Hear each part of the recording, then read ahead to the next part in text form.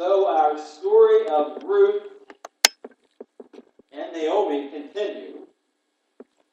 This is actually our third passage this month, looking at this story as it unfolds.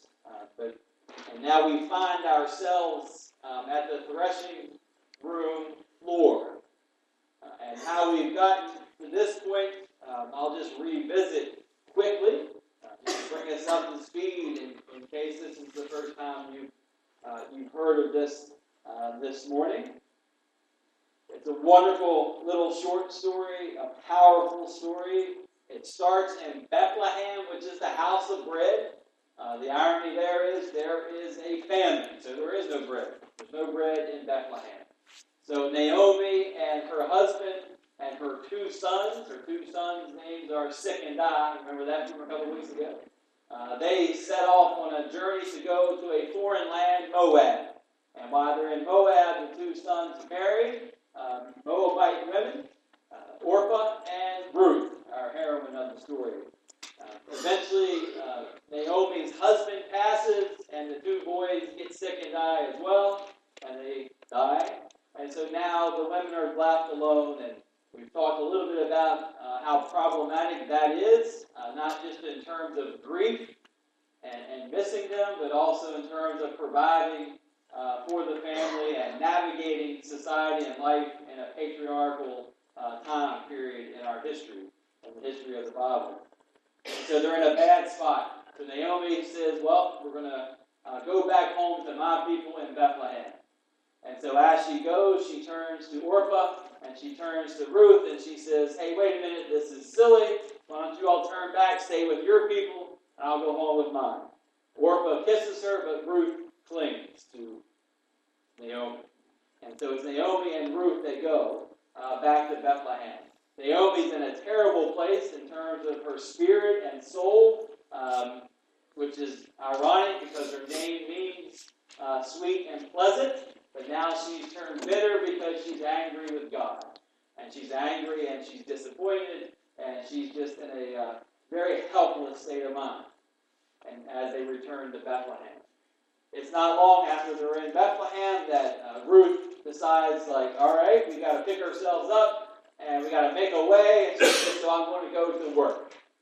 And that's in chapter 2 where Ruth goes out into the field and she starts to glean some produce while they're clearing the fields, which means she's coming behind the workers and she's taking up scraps. She works there all day one particular afternoon. She's noticed by the owner of the field who happens to be Boaz. And Boaz takes notice of her, and we can start to see the story kind of turn a little bit as this recognition takes place. They have a conversation about who they are and who she is. He's impressed by her work, and he's impressed by her loyalty to Naomi. And he says, you know what? Come back to my field tomorrow. And no longer will you be gleaning behind, but you'll be working right alongside my women.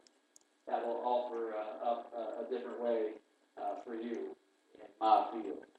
And so that brings us here to chapter 3.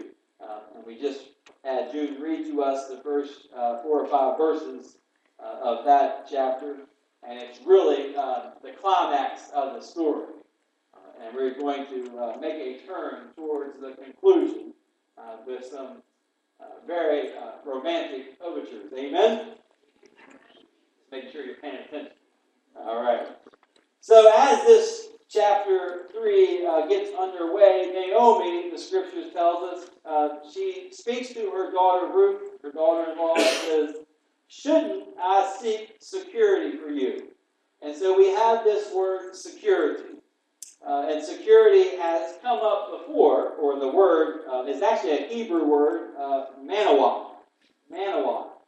Here it is used. It's been used also in chapter 1, verse 9.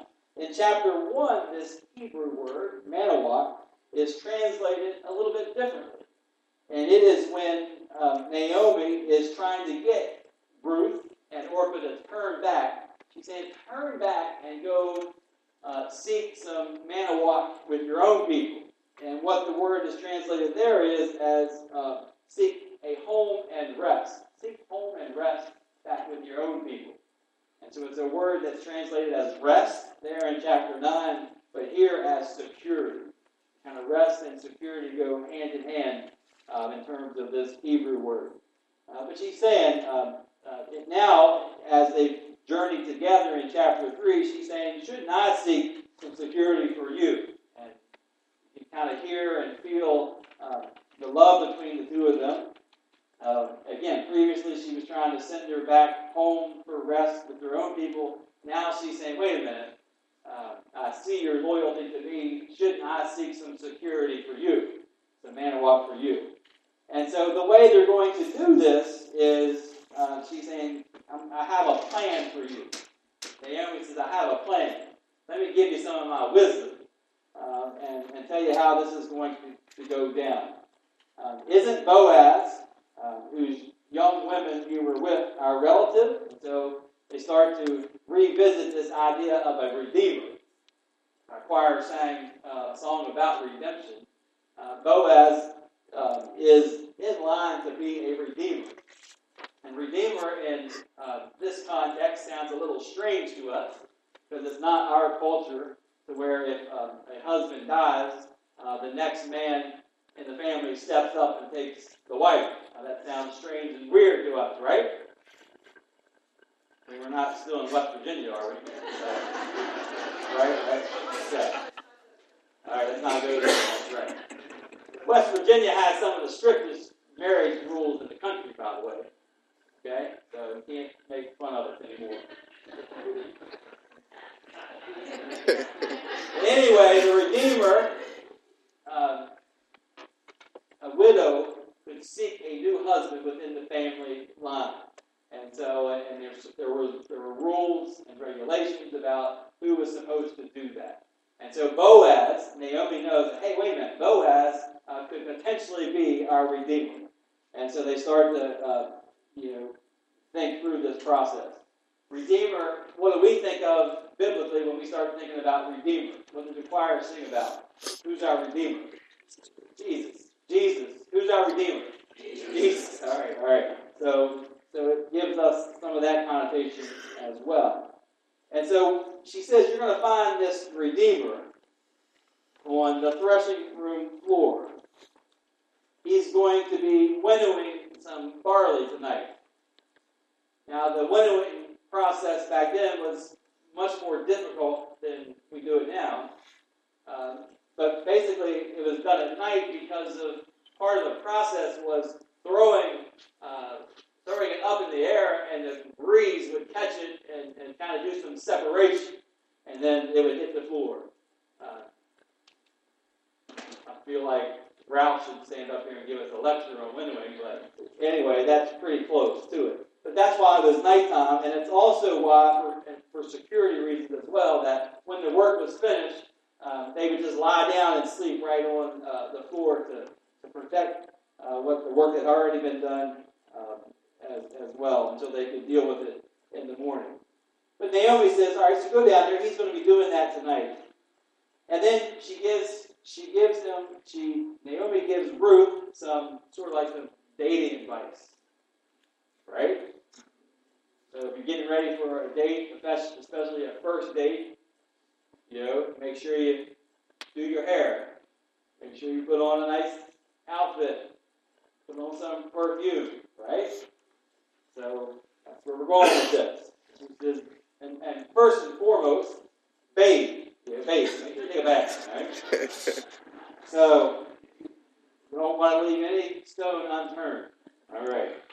Do all this stuff, then go down there. But go slowly. Don't make yourself known to the man until he has finished eating and drinking. They drink a little bit first. Everybody gets a little bit looser. I mean, we don't drink here at Fremont, but when Gary and Sharon go to Florida, they're not under our tutelage anymore, so they can relate to this story a little bit. That's a joke. But all through this process, giving her some wisdom about how this was going to go down. Then it gets really romantic when it it says, when he lies down, notice the place where he is lying, and then go and uncover his feet. Now, this is a PG version for this audience, because we have some kids in here. So I'm glad they leave it at that. Uncover his feet and lie down. Now, I'm not exactly sure what that means. But evidently, it was some kind of dating ritual. All I know is there's a lot of things that I'd rather show my first date than my feet. Pastor Melissa would have saw my feet on our first date, I probably wouldn't be standing before you. I think some other path. And in fact, I, to this day, don't want her touching my feet. One time, I was getting a massage from a therapist, and she said, "I'm going to do your feet now." I said, "No, you're not." And she says, "I'm a professional. I'm a doctor. I can do your feet." And I said, "No, you can't." And so she went to touch my foot, even though I told her no, which I felt a little bit harassed, right? And I involuntarily kicked her. She did. And then she got mad at me and said, "You have issues." The people that don't want their feet touched have issues. She told me that. And I thought on her wall, it didn't say psychologist, I thought it said physical therapist. She was analyzing me right there in a very vulnerable state. That had nothing to do with this sermon. But anyway, uncovered his feet. And she lied down. And actually what they would do, it wasn't uncommon for servants and workers to lie in the same room. You know, back in this time, in this place, in this culture, on the threshing room floor, especially, or in the barn, or in the shed, or whatever. And they would lie perpendicular, which was perfectly safe and not weird for them, but at their feet. But the uncovering of his feet was the plan. And so she does this. And then she says, and he will tell you what to do. And so as the passage unfolds, they go on, and Boaz and Ruth, they have this great conversation. And they figure out what's going on, and who are you at my feet, and they figure it all out again. And so in this moment, on the threshing room floor, it's imagery of, and it also helps us to think about the gospel lessons. Sometimes in the Gospels we hear the judgment day being as separating the wheat from the, yes, right. So this has a judgment undertone to it. It reminds us of judgment. And in a way, it's a day or a night of judgment for Ruth. She's either going to come out of this, with a redeemer, or she's going to be run out of that barn, and she's going to be left unsecured. And so it's a moment of judgment that could go either way for her. She's going to be redeemed or not redeemed by this plan that Naomi has put forth for her. And she goes forth with that. And so she goes into this barn looking for security and redemption. And the irony is, as she's looking for security, she has to do something that is very uncomfortable for most of us, most of the time. She has to make herself extremely vulnerable. Extremely vulnerable. She's going into a strange place with strange people, with a man she hardly knows, and she's going to uncover his feet and lie down. She's very vulnerable, but it's the key to the story. She has everything to gain. A redeemer and a life with a new husband. And everything to lose. She can be ridiculed. She can be called a floozy or whatever they did back in those days. She can be run out of town for doing this, uncovering of the feet and lying at his feet. Everything to gain, everything to lose. Extremely, extremely vulnerable. It works out that her vulnerability leads to Boaz accepting the responsibility of being her redeemer. He is, and talking about vulnerability, he also could have taken advantage of her. And what we discover in the passage is that he does no such thing. He doesn't touch her. He says, "Hey, I'm going. I would love to be your redeemer. I'd love to take care of you and Naomi. I'm ready to do that. However, he's so righteous that he says, I do have to check with one more relative, another relative that's a little bit closer to redeeming status in terms of the way the laws and customs work. I'll check with him tomorrow, and then I'll get back to you with the answer. And so he takes care of her. He gives her more food to take home to Naomi. And so everything kind of starts to unfold in this climactic scene. But she has to be vulnerable. And so that's where I think this passage is helpful for you and I. This book of Ruth, all about relationships and finding redemption in relationships. From a very difficult and awful time in Naomi and Ruth's lives to being completely redeemed and blessed, and the story continuing for them and for the biblical story. I think it can help us with our own relationships. And you might be sitting there saying, well, I'm not looking for a husband or wife. I'm not going to ask anybody to raise their hands. Make sure you're still paying attention. But it's not just about romantic love. It's also about just genuine friendship, and also about faith friendships as well, sharing your faith with others. And so for all three, the principle is the same. And what we learn from this passage is to have a very deep and meaningful relationship, you and I have to be vulnerable. We have to reveal ourselves. And so to find the security that we're looking for, the home and rest in someone else, we actually have to be vulnerable, like Ruth did in this passage that we had for us. We have to be willing to face some uncertainty, to face some risk, to face some emotional exposure. That's what vulnerability means. There's a Dr. Brene Brown, and she's a sociological researcher.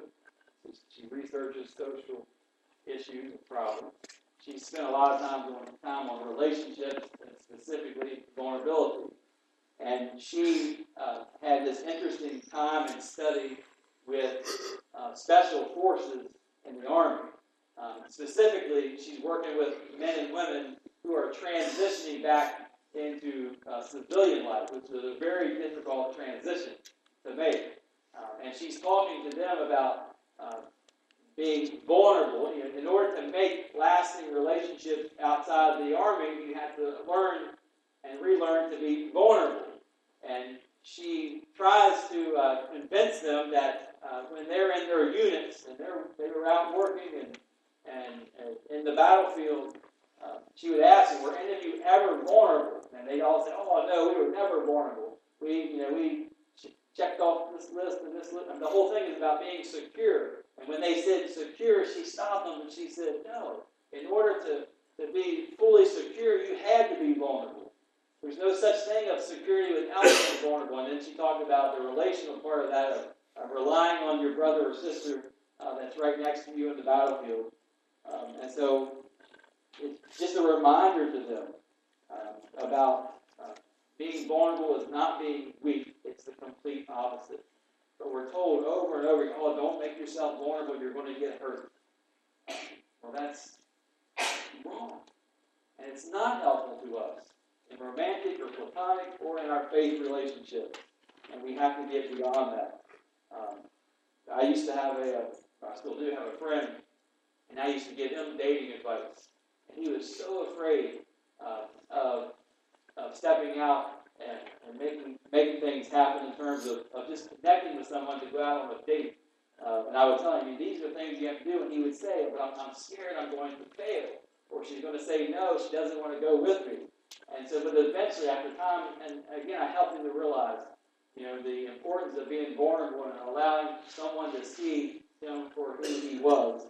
And he eventually got married and has kids. It's the same thing for our friendships or our colleagues at work or making acquaintances for sales. You have to be vulnerable. You have to let yourself and put yourself out there. It has nothing to do with whether you're going to be an introvert or an extrovert.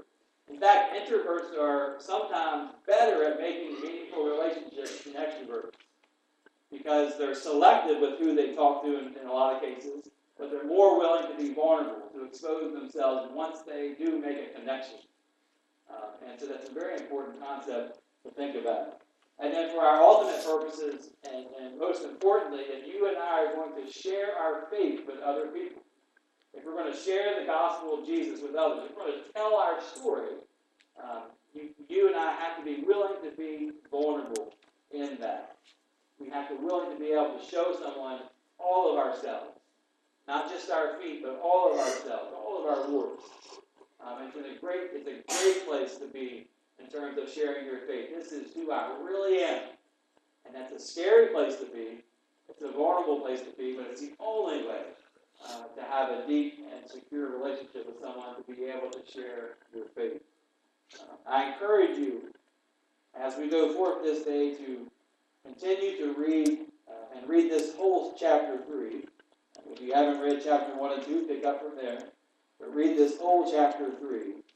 We're getting ready to make a turn into the final chapter, to where this seeking of security and this judgment night on the winnowing floor and Ruth's willingness to be vulnerable is going to have a major impact, not just on the story of Ruth and Naomi, but on the biblical story itself. As Boaz and Ruth get together, and they get married, and the story continues from there. Amen?